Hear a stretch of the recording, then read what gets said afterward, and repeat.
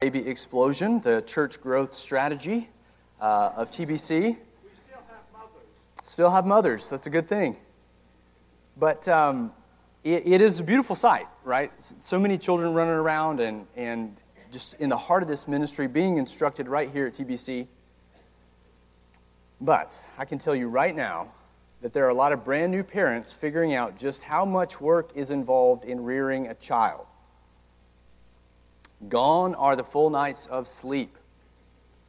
Gone are the days of just spontaneously doing things. Now, it's not to say that parenting isn't a joy. It's an absolute joy. It certainly is. It's one of the greatest joys and the highest honors of our earthly lives.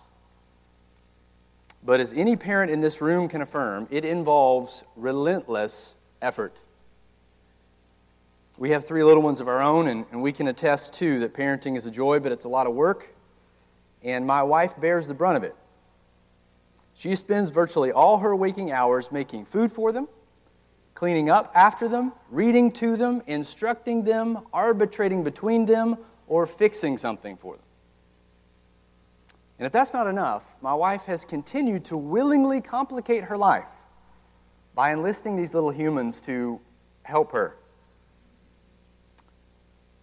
Over the last few years, she's been training them in some basic chores. Okay, things like dressing themselves, emptying the dishwasher, making their beds, brushing their teeth, folding their jammies. And if she's really brave, she might enlist them in helping with dinner. But why does any parent do that? Why do we willingly invite that kind of chaos? It certainly doesn't save us time. It costs us more time, at least in the beginning. So why do we do it?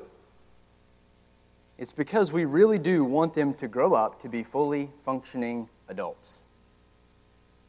As cute as your infant might be in their onesie, something is very wrong if they never progress from infancy, right? The 15-year-old with his passy. That's not an image you want to see in your mind. Every parent takes pains and even adds increased complication into their lives to teach their kids how to do things. We want our kids to strive to make progress, even if they come out with their shirt on backwards. As parents, it's our great goal to see them grow up to be mature adults. And as our Heavenly Father, God's goal for His children is that we also grow up, that we mature, that we grow up to spiritual adulthood. And again in the Bible, this metaphor is used to describe our own spiritual journey as Christians, this metaphor of maturity or maturation. So just think with me. This will be familiar territory to you. Our conversion is described as what? A new birth. In the Gospel of John, Jesus tells Nicodemus he must be born again to enter the kingdom.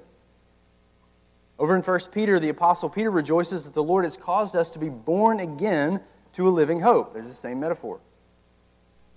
In 1 Corinthians 3, Paul describes immature believers as infants in Christ. But the Lord doesn't want us to stay there. We know we all start there.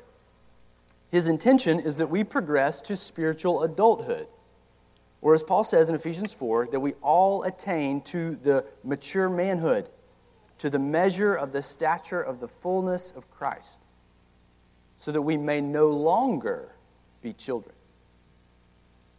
He wants us to grow up in every way into Him who is the head, into Christ.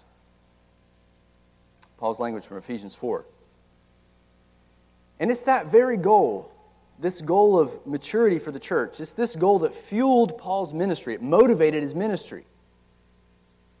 More than anything else, Paul wanted to see the churches that he had planted grow up to this full maturity. It was the great mission of his life. Just as by way of introduction, look at this text in Colossians 1. It says, "Him we proclaim, warning everyone and teaching everyone with all wisdom, that we may present everyone mature in Christ." In other words, the central goal of Paul's ministry, his preaching ministry in particular, was not simply conversions. The ultimate goal of his preaching was to see every one of his converts become spiritual adults. And what's most striking about this statement, what struck me when I studied this out, was how comprehensive Paul's vision is. You see that with the underlines there? Paul's vision is he doesn't want any of you, any of us, any of his converts in the Colossian church left behind in spiritual infancy. Notice he says it 3 times to make his point. He says, warning everyone, teaching everyone, to present everyone, every single church member. And a vision like this that's so comprehensive would certainly take immense effort from the Apostle Paul. And it's this vision that Paul spent himself for. Listen to how he describes his intensive labor in the very next verse. He says, for this I toil, struggling with all his energy that he powerfully works within me. Paul laid it all on the line for this glorious goal. This was the motivational fire that burned within him, compelling him to work with all the energy that he could work with, God's own energy at work within him. And you see, this is because Paul understood something. Paul understood that he had been swept up into the greatest of all missions. He understood that with the coming of Christ, he was living in the last days where God was at work, not just among Israel, but among the nations, restoring people to himself, restoring his image in them. The image that we corrupted in the fall, the very image of his Son. And today, 2,000 years after Paul wrote these things, God is still at work. Right here in Lynchburg, right here at Timberlake Baptist Church. He's still saving his people. We see that in the waters of baptism. And he is still restoring his very image in them. And if you're a believer here tonight, you are being restored too. You're being restored to what we might describe as a true human, as you were created to be. You're being restored, as we heard this morning in Romans 6, to a life of fruitfulness. You're being restored to a life of ultimate purpose and joy. And that is what it means to be growing to maturity. What a privilege. This is God's glorious goal for every single one of us in here tonight. Now, since this is such an important theme, we might even say this is a central goal for our lives. It's helpful at various times in our church life to sort of step back and get a practical working knowledge of exactly how it is that God matures us, or as best we can. Now, we talk about this theme a lot in here. This isn't going to be breaking massively new ground in here. It's just a bringing it together. We talk about this theme in the expositions, especially in a book like Romans. We talk about it in our Sunday school classes and our counseling ministry. The MIT training is just this in extended format. So why this series? Well, my goal is to bring together what you might think of as a practical synthesis, a sort of step-by-step approach for how we make progress toward this great goal of maturity as a church, how we grow into the image of Christ. And now I realize on a Sunday night I'm dealing with a wide audience, and I don't normally preach to you, okay? I'm aware of that. Some of you have just come to Christ in the recent past. And so it's crucial that you get this picture of maturity and Christ's process as soon as possible so that you can come up under what God is doing in your life. And for those of you on the other end who have been under God's maturing hand for decades, you will be a precious encouragement to the younger here. You will be able to testify to God's goodness in this very process that we're going to talk about over the next few weeks. And you'll be able to come alongside the younger to help them put these principles into practice. So this is the goal as we come together on Sunday nights to work these angles together. Now, I'm sure if I were to talk to any one of you in here, and I would say, do you think you need to grow? You'd say, yeah. We need to grow. Okay, check. Check that box. But when we start talking about this concept of maturity, we start thinking about it a little carefully, some questions start popping up. Questions like, what exactly is maturity? Like, how would we define that? Is this something that we can actually kind of achieve now? Or is this something in the future, meaning when we die and we're with Christ? These are great questions. And related is the second question. Assuming that this is something that at some level we can attain to now, how would I know if I am mature? How might I recognize it? What are the benchmarks? What are the evidences that I am becoming a mature Christian? Well, tonight, as we jump into this series on maturity, we need to make sure that we understand the concept. All right? We need to make sure that we understand what God is forming us into and what He's called us to pursue. So tonight, in our first lesson, our first sermon in this series, we're going to look at understanding maturity. Try to get our minds around this concept, biblically speaking, to know what God's forming us into and what He's called us to pursue, and really where each of us are at in that process. So that means then we've got essentially two tasks before us tonight. First, we need to define our terms. That means we need to work toward defining maturity. That's our first task. And then once that's fixed in our minds, we're really going to put some shoe leather on it. Or if you're a millennial, you're going to pinch and zoom in, you're going to double click it. We're going to work toward actually recognizing what maturity looks like in real time. What does the Bible say a mature person will be characterized by?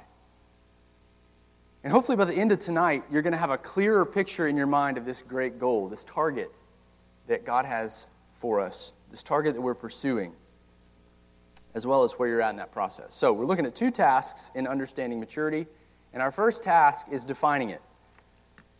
What is maturity? We need a definition here.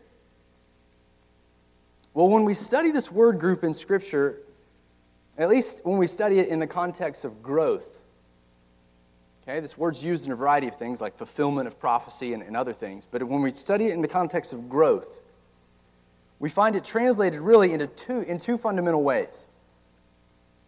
Sometimes it's translated as perfect, okay, perfect, because it looks forward to God's ultimate goal for us when He finally glorifies each one of us. So this perfection idea. This is the time when we're resurrected, never to sin again as God's people. And so they translate it, the translators of the Scriptures translate it as perfect or perfected. But this same word group, is also used for a kind of state that we can reach now. A state that we can reach before we are completely perfected. And this is often translated as mature. This translation brings out the idea of somebody who has progressed to a spiritual stability. The idea of somebody who's healthy, spiritually speaking, as a spiritual adult, if you will, but they're not completely perfect yet. And thankfully for us, Paul uses this word group in both ways in an interesting passage in Philippians chapter 3. So if you would, go ahead and turn to Philippians chapter 3. Philippians is going to kind of be our anchor tonight. We'll look at a number of different passages, but we'll kind of stay in and around Philippians as our anchor.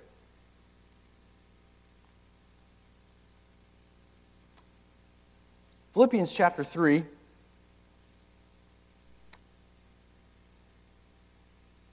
In this passage, Paul readily admits that he has not arrived yet at perfection. And that's our word. But he goes on to include himself in a group he describes as mature. Which again, same word group. So look with me, if you would, in Philippians 3. We'll pick it up in verse 12. Paul writes, "Not that I have already obtained this, or am already," here it is, "perfect," there's our word,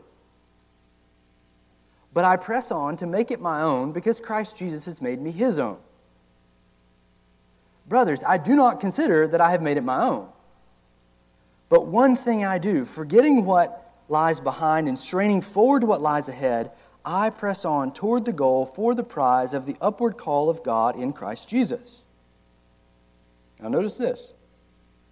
Let those of us who are, here it is, mature, think this way. And if in anything you think otherwise, God will reveal that also to you. Only let us hold true to what we've attained.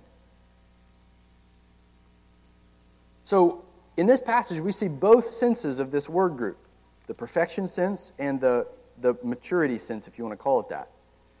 So, we could say, if we're thinking about a definition for this idea of growth and maturity, in one sense, maturity means perfection, or we might call it a perfect maturity or a perfected maturity. And Paul makes it abundantly clear in this passage that he's not there yet. He hasn't arrived there. He's not at that ultimate goal. He's not at complete perfection. He's not at glorification after the resurrection. That happens when he's raised from the dead. And this is very helpful for us when we're thinking about this concept of maturity, as we're wading in here. Why is that? Because it guards us from a perfectionism. It guards us from imagining ourselves to have arrived at a point of sinlessness in this life. Now, I know that idea is not super common around here, praise the Lord, but it has been very common in church history. And in fact, some of you may have come out of a home or a tradition that taught that it was possible to arrive at a sinless state in this life. And not only is that not true, but it can also have devastating effects in a home or in a church. A father or a mother or a church leader can become untouchable, right? They start ignoring or minimizing their sin because they think they've reached a plateau of sinlessness. And that will wreak havoc in their own lives and in the lives of those under their care. And so we pursue this perfected maturity. We pursue it hard, like Paul's saying here, but we do it with humility that we won't fully realize it until the resurrection. That's going to become very important in a minute. But now, with that said, notice what Paul goes on to say in verse 15. And this helps us sort of dial in on our definition of what it means to be mature. Notice he says in verse 15, let those of us who are mature, same word, think this way. Or if you want to kind of translate it, those who are perfect, think this way. And you're thinking, wait a minute, I thought you just said we haven't arrived. And now you're calling a group of people, including yourself, Paul, as perfect or mature. For Paul, even though he's not arrived at this perfected type of maturity yet, he can still describe himself and those who think like him as mature, at least in some sense. So what do we do with that?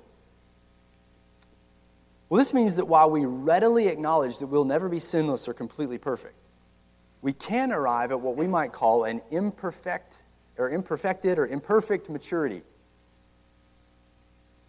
Again, I'm putting these things in quotes here, but an imperfect maturity. Meaning at some point in our Christian lives, at some point as we grow, we stop being immature or infants in Christ, and we enter into a mature state. Again, not a perfected state. That's not what Paul's saying here. But a mature state, a state of spiritual adulthood in this life.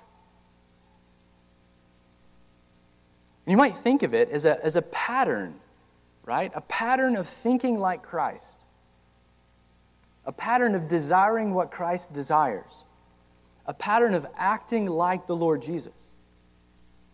As Pastor Brian often says, it's direction and not what? Perfection. Very helpful. We become adults in a spiritual sense. That's the idea of the word. Now, why am I hammering this? Well, because the fact that this kind of maturity is available to us right now, this is an incredibly important observation. Because it lights a fire in us to get after a goal of becoming mature in this life.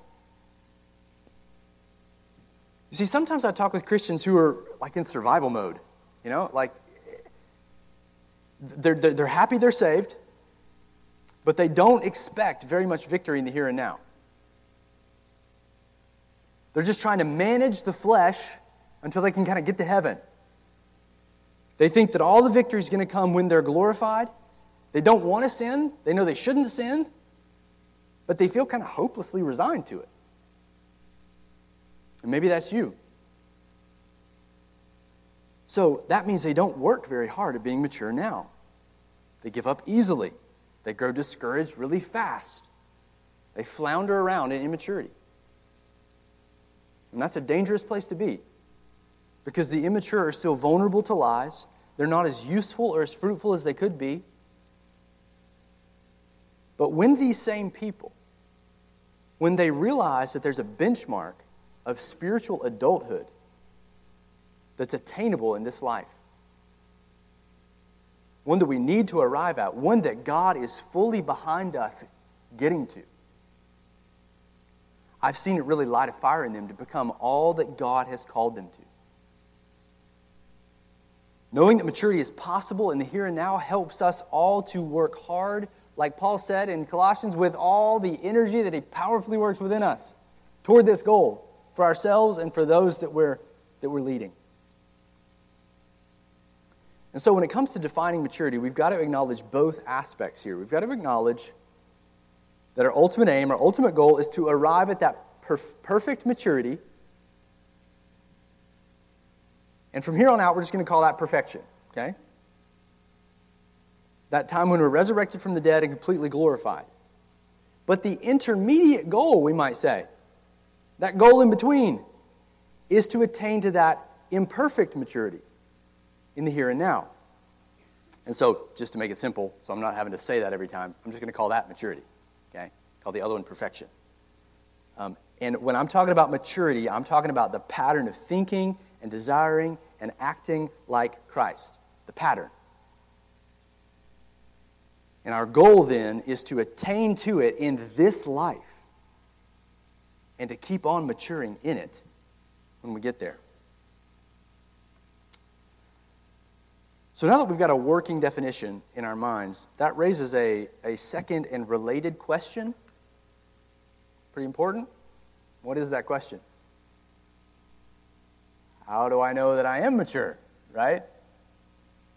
How do I know that I am mature? How do I get there? Definitely. But how do I know that? Where am I at, right? How do I know if I've passed the threshold from immaturity to maturity in this life? So our second task for this evening is to just flesh out some basic evidences of maturity. Biblically speaking, what is it? The Bible gives some categories for this, so we can recognize where we're at in our lives. And again, the goal is not to be discouraged by this, because we're going to see next week God's behind us in our growth. And He's more invested than we are in getting us to the mature state.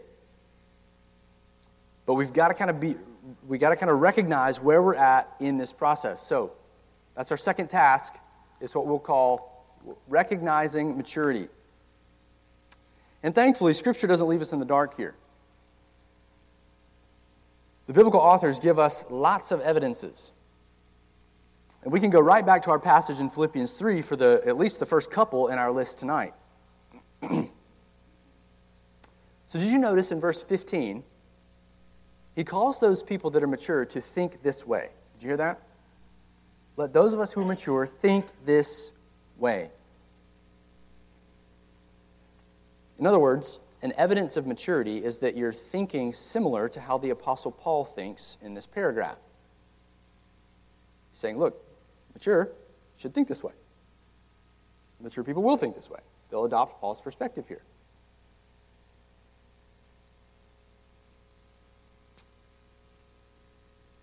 So in the context, what is this thing he's talking about? Well, he wants them to admit that they've not arrived either. That's kind of the whole process here. They've not arrived either. Look in verse 12. Back in verse 12, it said, not that I've already obtained this, I'm already perfect. Then verse 13, brothers, I do not consider that I've made it my own. So we could say this initial evidence here is that a mature person is refreshingly humble.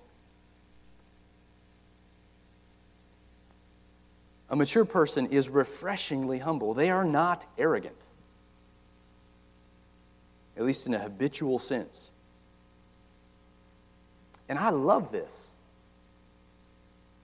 Because you think of mature, almost borderline. I might not be sinlessly perfect, but I'm very close, But an evidence of someone being mature is that they know deeply that they are not perfect. They know that compared to the glory of Christ, they have a long way to go.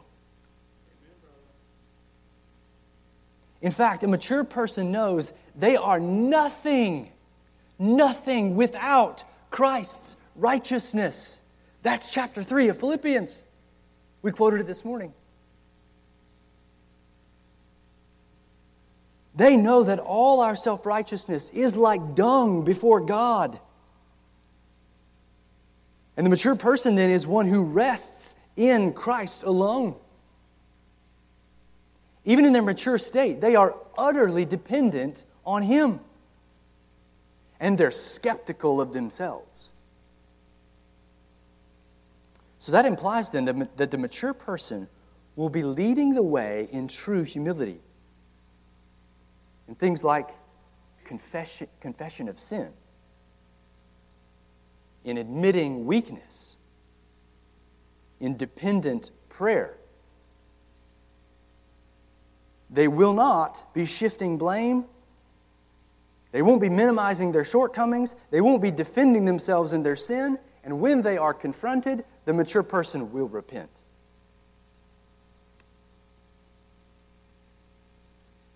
We've all experienced this at some level in our interactions. Maybe somebody, let's say a spouse, treats you semi-rudely. Get a little hot under the collar. Never happens in your marriages, I'm sure. Begin to interact, and you think, maybe even wrongly motivated, you know what? I'm going to confront him or confront her in this moment. You go to him and you kind of lay it out. Okay, you spoke this way to me. That kind of hurt me, or whatever you might say. And then, instead of defensiveness, you hear something like this. You know what? You're right. I did sin against you in that way. I spoke in a way that was unkind and rude to you. I did it in front of the kids. Would you please forgive me? That is a mature response, isn't it? I think we'd all recognize that. That's a practical outworking of knowing that you have not arrived, like Paul says here. And that kind of humility is refreshing, it's life-giving to a home, to a church, and it is the first mark of maturity that we could say is that Paul gives us right here in Philippians 3. It's the first evidence that you're starting to think like the great Apostle Paul. So Paul says he knows he's not arrived and that we should think that way too. But that's not all he says. He also says that even though he's not arrived, he is working really hard. He's pressing on toward a goal of perfection day by day.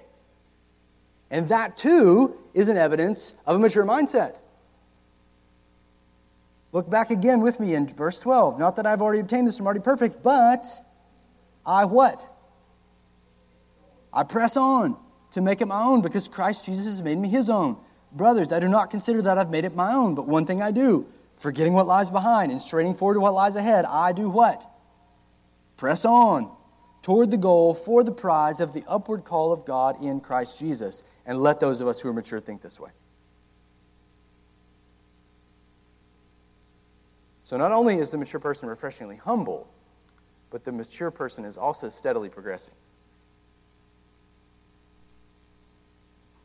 They're steadily progressing. In other words, they're not stagnant. They're not stagnant, nor are they perfect, but they're steadily progressing.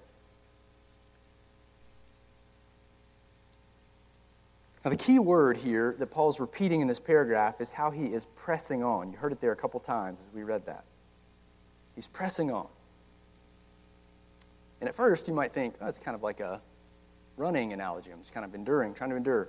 But this is the same verb he used earlier in the chapter when he talks about how he used to persecute Christians. Chapter 3, verse 6. In his life before Christ, Paul says he used to zealously hunt down Christians. So the idea here is that he's chasing something. He used to chase the wrong thing, but now he's chasing something else. He is running hard after this thing. He's running hard to grab hold of it. He's pushing himself to catch something. So a mature person will be involved in this kind of strenuous pursuit.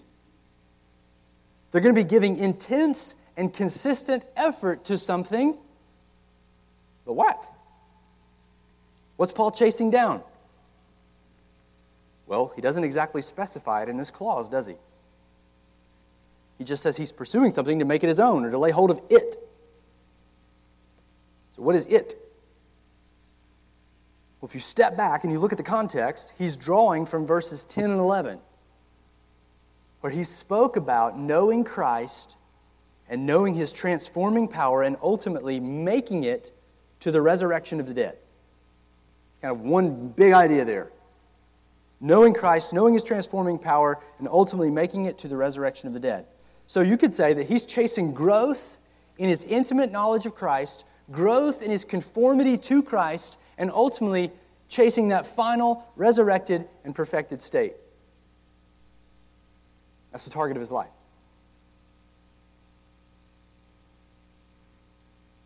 It's not just something he led his churches in, it's something he himself was pursuing.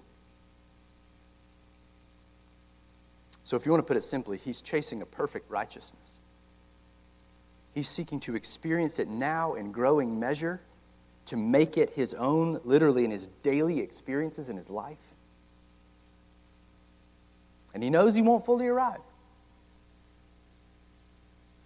at that perfected state, but he can continue to grow in this righteousness in increasing measure. And that kind of pursuit, the pursuit itself, this steady progression, is a mark of a mature person.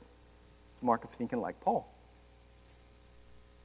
And notice here, I just want to draw this out. This mature mindset of progress, notice that it does not stay in the past. He says he forgets what lies behind, verse 13. It means he's not debilitated by past sins or past guilt. Think about that. He just told us in this chapter that he killed Christians. He knew the grace of the Lord overflowed for him in these very areas. Was he unashamed? No. He always carried that with him. He always carried that knowledge of what he had done, and it humbled him. But he didn't live there. He didn't live in those past sins. He wasn't weighed down by past guilt. He also didn't live in past disappointments, in regret, wishing that he had made a different decision here, or wondering what would have happened if he and Barnabas would have stuck together, or wishing for a kind of some bygone era in the past. That's not where he stays. He says he forgets what lies behind, and that's a mature perspective. He also wasn't banking on past fruitfulness or kind of resting on his laurels as an excuse to not exert himself anymore. Yeah, I've already done my time. It's time for somebody else to start planting churches and kind of pick up that slack. I'm in jail. I'm done. I'm in retirement mode. Paul says he forgets all that. And evidence that you are mature is that you do not live in the past. You trust God, you cherish the memories, yes, but you move toward the future in hope.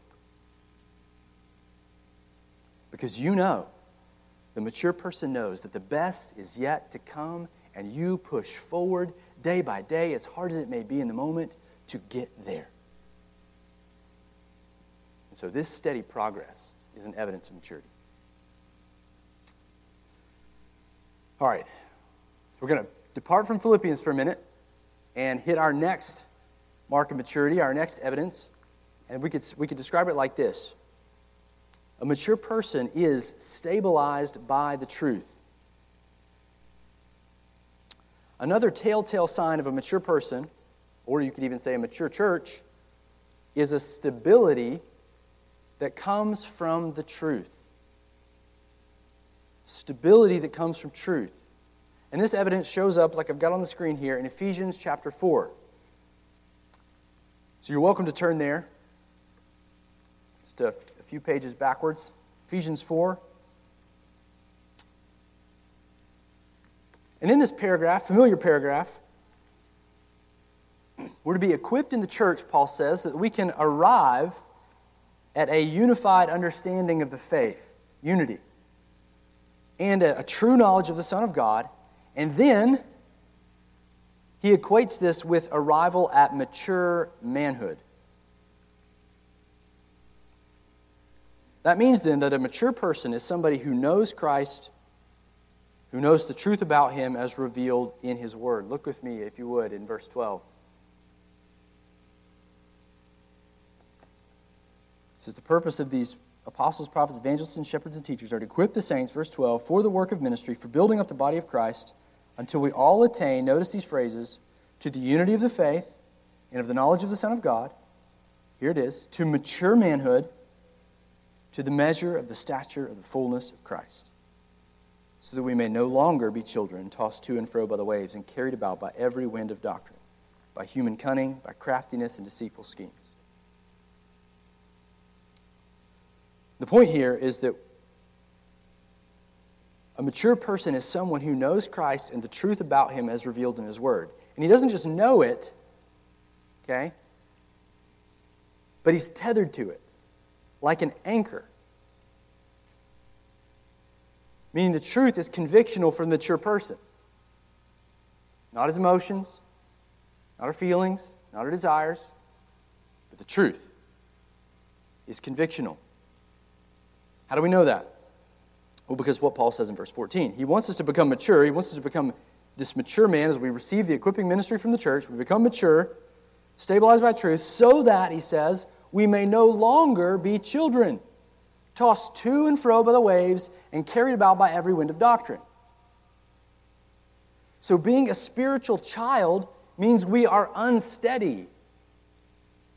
We're floating around without an anchor. We're carried by whatever teaching is presented, or at least we're gullible. Instead, a mature person is anchored by truth. The truth steadies him. The truth steadies her. He's not easily deceived by his own heart. He's not easily deceived by lies from others, from the outside. He relies on the truth.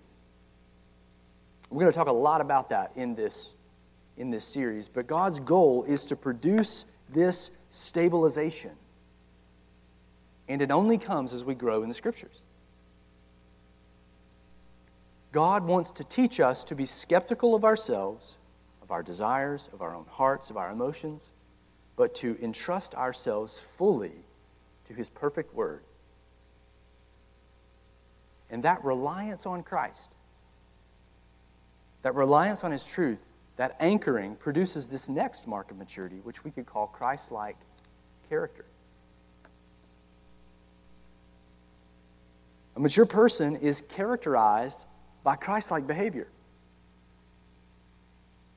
Because they're stabilized in the truth, that's flowing out in Christ-like character. I'm getting this from the same verse, from Ephesians 4:13, at least initially. Trying to keep it simple, keep us in the same passages. Paul says this arrival at mature manhood is also an arrival, he says, to the measure of the stature of the fullness of Christ. Now that's a mouthful. That is a profound mouthful. But he's talking about us becoming like Christ Jesus in our lives. Behaving like Him, or as Paul says here, measuring up to the height with the stature of Christ. In other words, a mature person is somebody who resembles Christ's character, is characterized by Christ's behavior.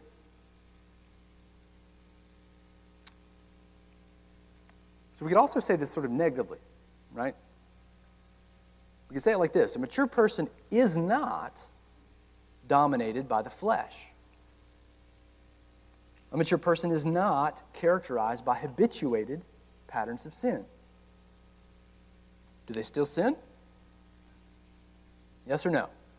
Yes. But they know how to deal with their sin. They know how to get back to following Christ. They know how to find their way out of the woods, out of the bear trap, and back to the path. But an immature person is easily ensnared by the flesh. They're easily caught in the trap, and they don't know how to get back out. And Paul talks about this in several places. One of them is 1 Corinthians 3. I'll put it up on the screen here. Don't worry about turning there.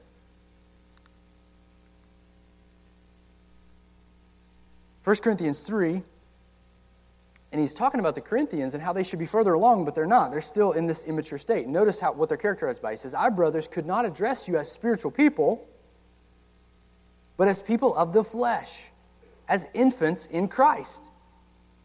So he's clearly talking about believers, infants in Christ, but he couldn't address them as spiritual people, meaning people that are characterized by the Spirit's fruit. They're characterized by the flesh. I fed you with milk, he says, not solid food, for you were not ready for it.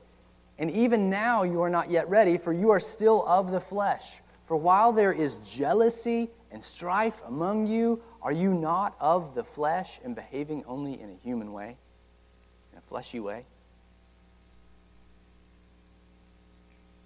So he tells the Corinthians that although they have the Spirit of God, he couldn't address them as spiritual people. That is staggering.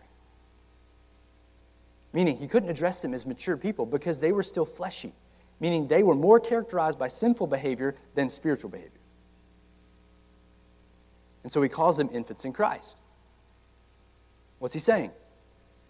He's saying that spiritual infanthood, immaturity, means that someone is easily overtaken by fleshly or sinful behavior. They're easily angered. They get jealous frequently. They complain often. They lust quickly. And that, Paul says, is spiritual infanthood. But God's goal for you and what he's aiming to produce is a steadiness in Christian character.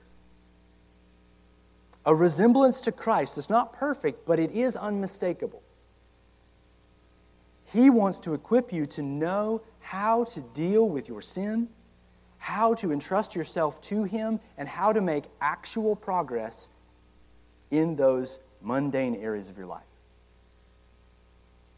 He wants to produce that sweet fruit of his Spirit in your life, in your parenting, in your marriages, in your work, amongst your roommates. And he's working all these things together according to that purpose. So, we could say that a mark of maturity is being characterized by Christ-like behavior. Now, as these things are increasing, another mark of maturity is that we become useful to others. A mature person is useful to other people, inside and outside the church. In other words, they're not in constant need. Doesn't mean they never have needs, but they're not in constant need. Now, the next text I'm appealing to here is Galatians 6:1. So let me go ahead and put this up on the screen here for you. Paul writes, brothers, if anyone is caught in any transgression, you who are spiritual should restore him in a spirit of gentleness. Keep watch on yourself, lest you too be tempted. Now, you might notice that the word mature isn't used here. So you're thinking, Clay, you don't have your key word. It's not here. And you might be wondering why I appealed to this text. Well, it's helpful to know that for Paul, this term spiritual, like we saw in the last text, 1 Corinthians 3, this term spiritual can be used almost synonymously with the concept of maturity. The spiritual person in this context, not in every context, but in this context, the spiritual person is the person who is consistently bearing the fruit of the Spirit that Paul talked about in Galatians chapter 5. They've learned to consistently, in his terms, walk by the Spirit. Just another way of talking about what we're talking about right now. And this kind of person, this spiritual person, they're experiencing the fruit of the Spirit on a regular basis. Not perfectly, but it's there. So we could say they're mature. And Paul says it's these spiritual people, these mature folks, who are equipped to help other Christians who are ensnared in sin. Or we might say they're equipped to help the less mature, the spiritual infants who are easily overtaken by the flesh. So this means then that another mark of maturity is that we become less needy. Now let me caveat this, okay? God's created believers to be interdependent at all times. We are a body, right? Somebody's a foot, the other person's a hand. We are interdependent. We need each other. And we need each other even when we are spiritually mature. In fact, you could say a spiritually mature person recognizes their limitations. And in that sense, we always need each other. But in another sense, the spiritually mature person is stable and they're not in need of constant help. That's because they know where to go, what to go to, what passages, how to renew their minds, how to capture their thoughts, how to take their heart to the mat, how to submit themselves to Christ in the areas of growth. But others in the congregation are in need of more constant help. And guess what? That is okay. Because we all start in immaturity. And this is how you grow up to maturity, is you get this kind of help from a spiritual person, from somebody who is able to shepherd you through those things. And there are others in this body who are here to help. That's encouraging. But God's goal, what He's seeking to do in your life, is to help you learn to overcome sin in your life, not just for yourself alone, but so that you can be useful to others. And that's motivating. He wants you to know how to take the log out of your own eye, not just for your own sake, but why? How's the rest of the verse go? So that you can see clearly to take the speck out of your brother's eye. In fact, the Spirit Himself has given every single one of you at least one spiritual gift, and He wants you to learn to use it right here in the church.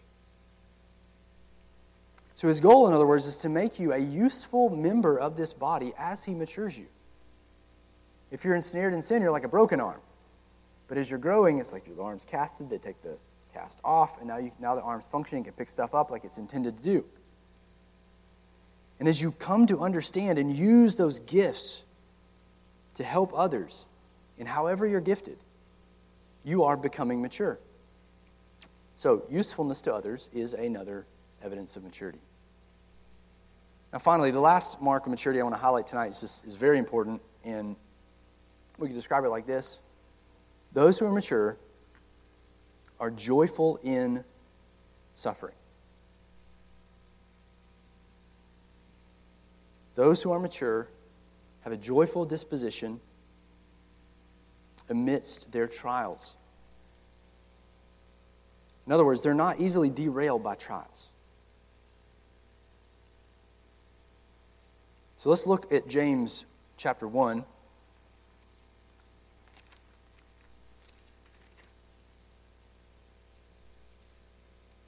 During the college ministry this morning, Rich was teaching at least part of his message from this, so we're double dipping. James chapter 1.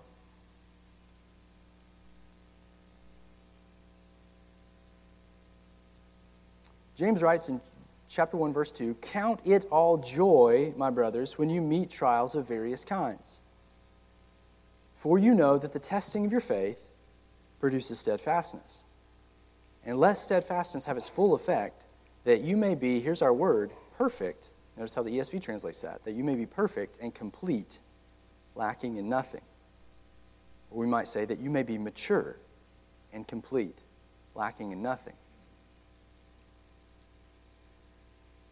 See, James knows that God has designed various kinds of trials, from the daily irritants to the severest of afflictions. He knows that He's designed the spectrum for a good purpose. He says to make us perfect and complete, lacking in nothing. To make us mature. That's the idea here, I think. Trials, as hard as they are actually maturing us in the hand of God. We're going to talk about that. So that means then, as an implication, a mature person is going to be marked by this kind of joy in trial. It's not joy because of the suffering itself, but because of what the suffering is producing. It is producing Christ's own character according to this verse. And that's a good litmus test. It's a hard question. And the question is not, are you enduring your trial? But the question is, are you rejoicing in it? Are you actively praising God for the trial? For what He is producing in your life through it. It's not easy. Sometimes it takes months to get there, depending on the severity of the trial. But a mature person is able to get to the position of rejoicing in the midst of trials. Another way we could say it is a mature person is not quickly derailed by suffering. But the immature person often is. And I've been here many times. When we're less mature, we're tempted to misinterpret the trials in our lives. You know what I'm talking about. We think, God's not present with me. He's abandoned me. But does He care? Does He love me? How can He be in control? Or we might even think, the deadliest of them all, that He is punishing us. We're somehow atoning for our sins in some way, but none of that is true. Trials are an evidence of God's love for us, as hard as they seem in the moment. They're part of how He grows us into the image of Christ. And see, Paul was very concerned that the new churches he planted, maybe we could say when they're immature, that they get this and that they get it quickly.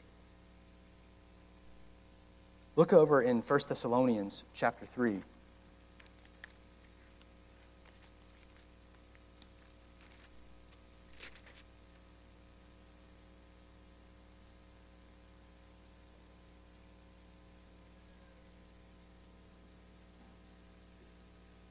First Thessalonians 3, just listen to this language in light of this, Paul's burden for an immature church to get the purpose of suffering. He says, therefore, when we could bear it no longer, we were willing to be left behind at Athens alone, and we sent Timothy, our brother and God's co-worker in the gospel of Christ, to establish and exhort you in your faith. This is Thessalonians, their new church plant. To establish and exhort you in your faith, here it is, that no one be moved by these what? Afflictions. For you yourselves know that we are destined for this. For when we were with you, notice, day one of the church plant, when we were with you, we kept telling you beforehand that we were to suffer affliction, just as it has come to pass, and just as you know. And for this reason, when I could bear it no longer, I sent to learn about your faith, for fear that somehow the tempter had tempted you and our labor would be in vain. Paul was very concerned that his new immature churches be taught about God's purposes in trials. Because as we're going to see in this series, this is one of God's chief instruments to grow His people. And the immature person is prone, by implication, to get that wrong. Because Satan is all over that. That's the tempter.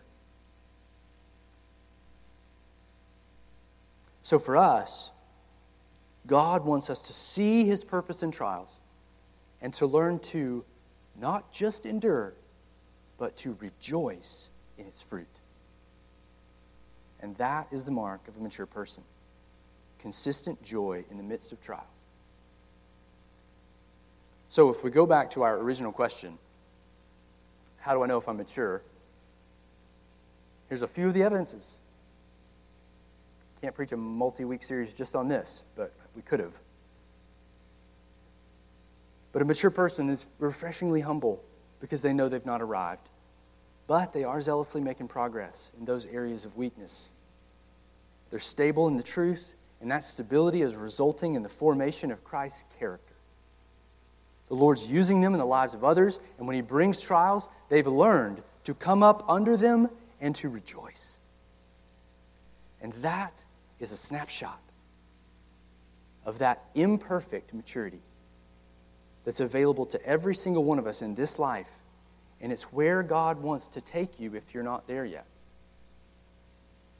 And it's where God wants to continue to develop you if you are there.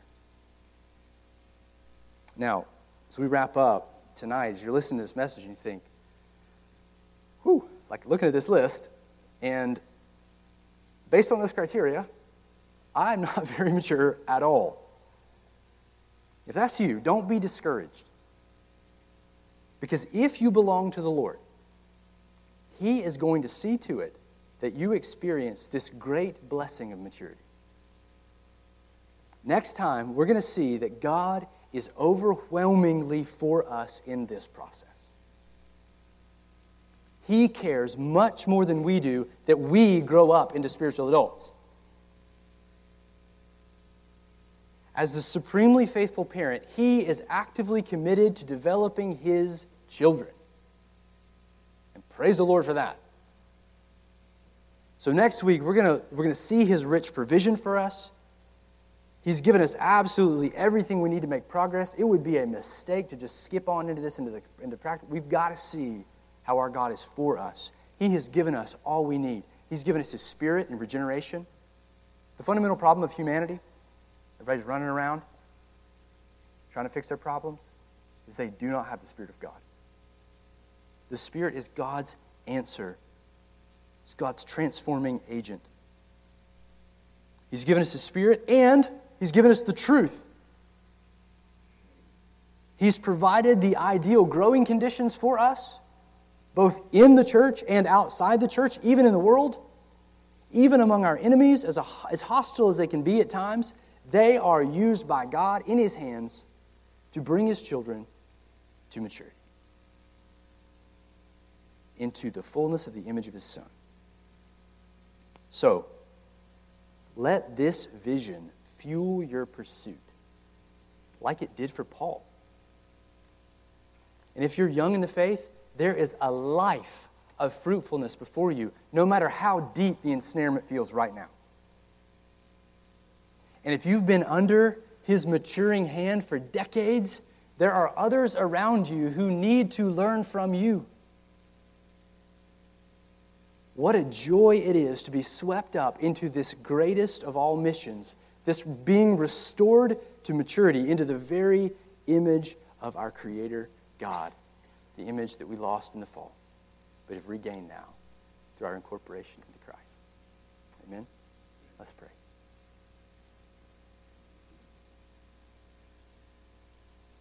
Father, we do thank You for how faithfully You shepherd us through Your perfect word.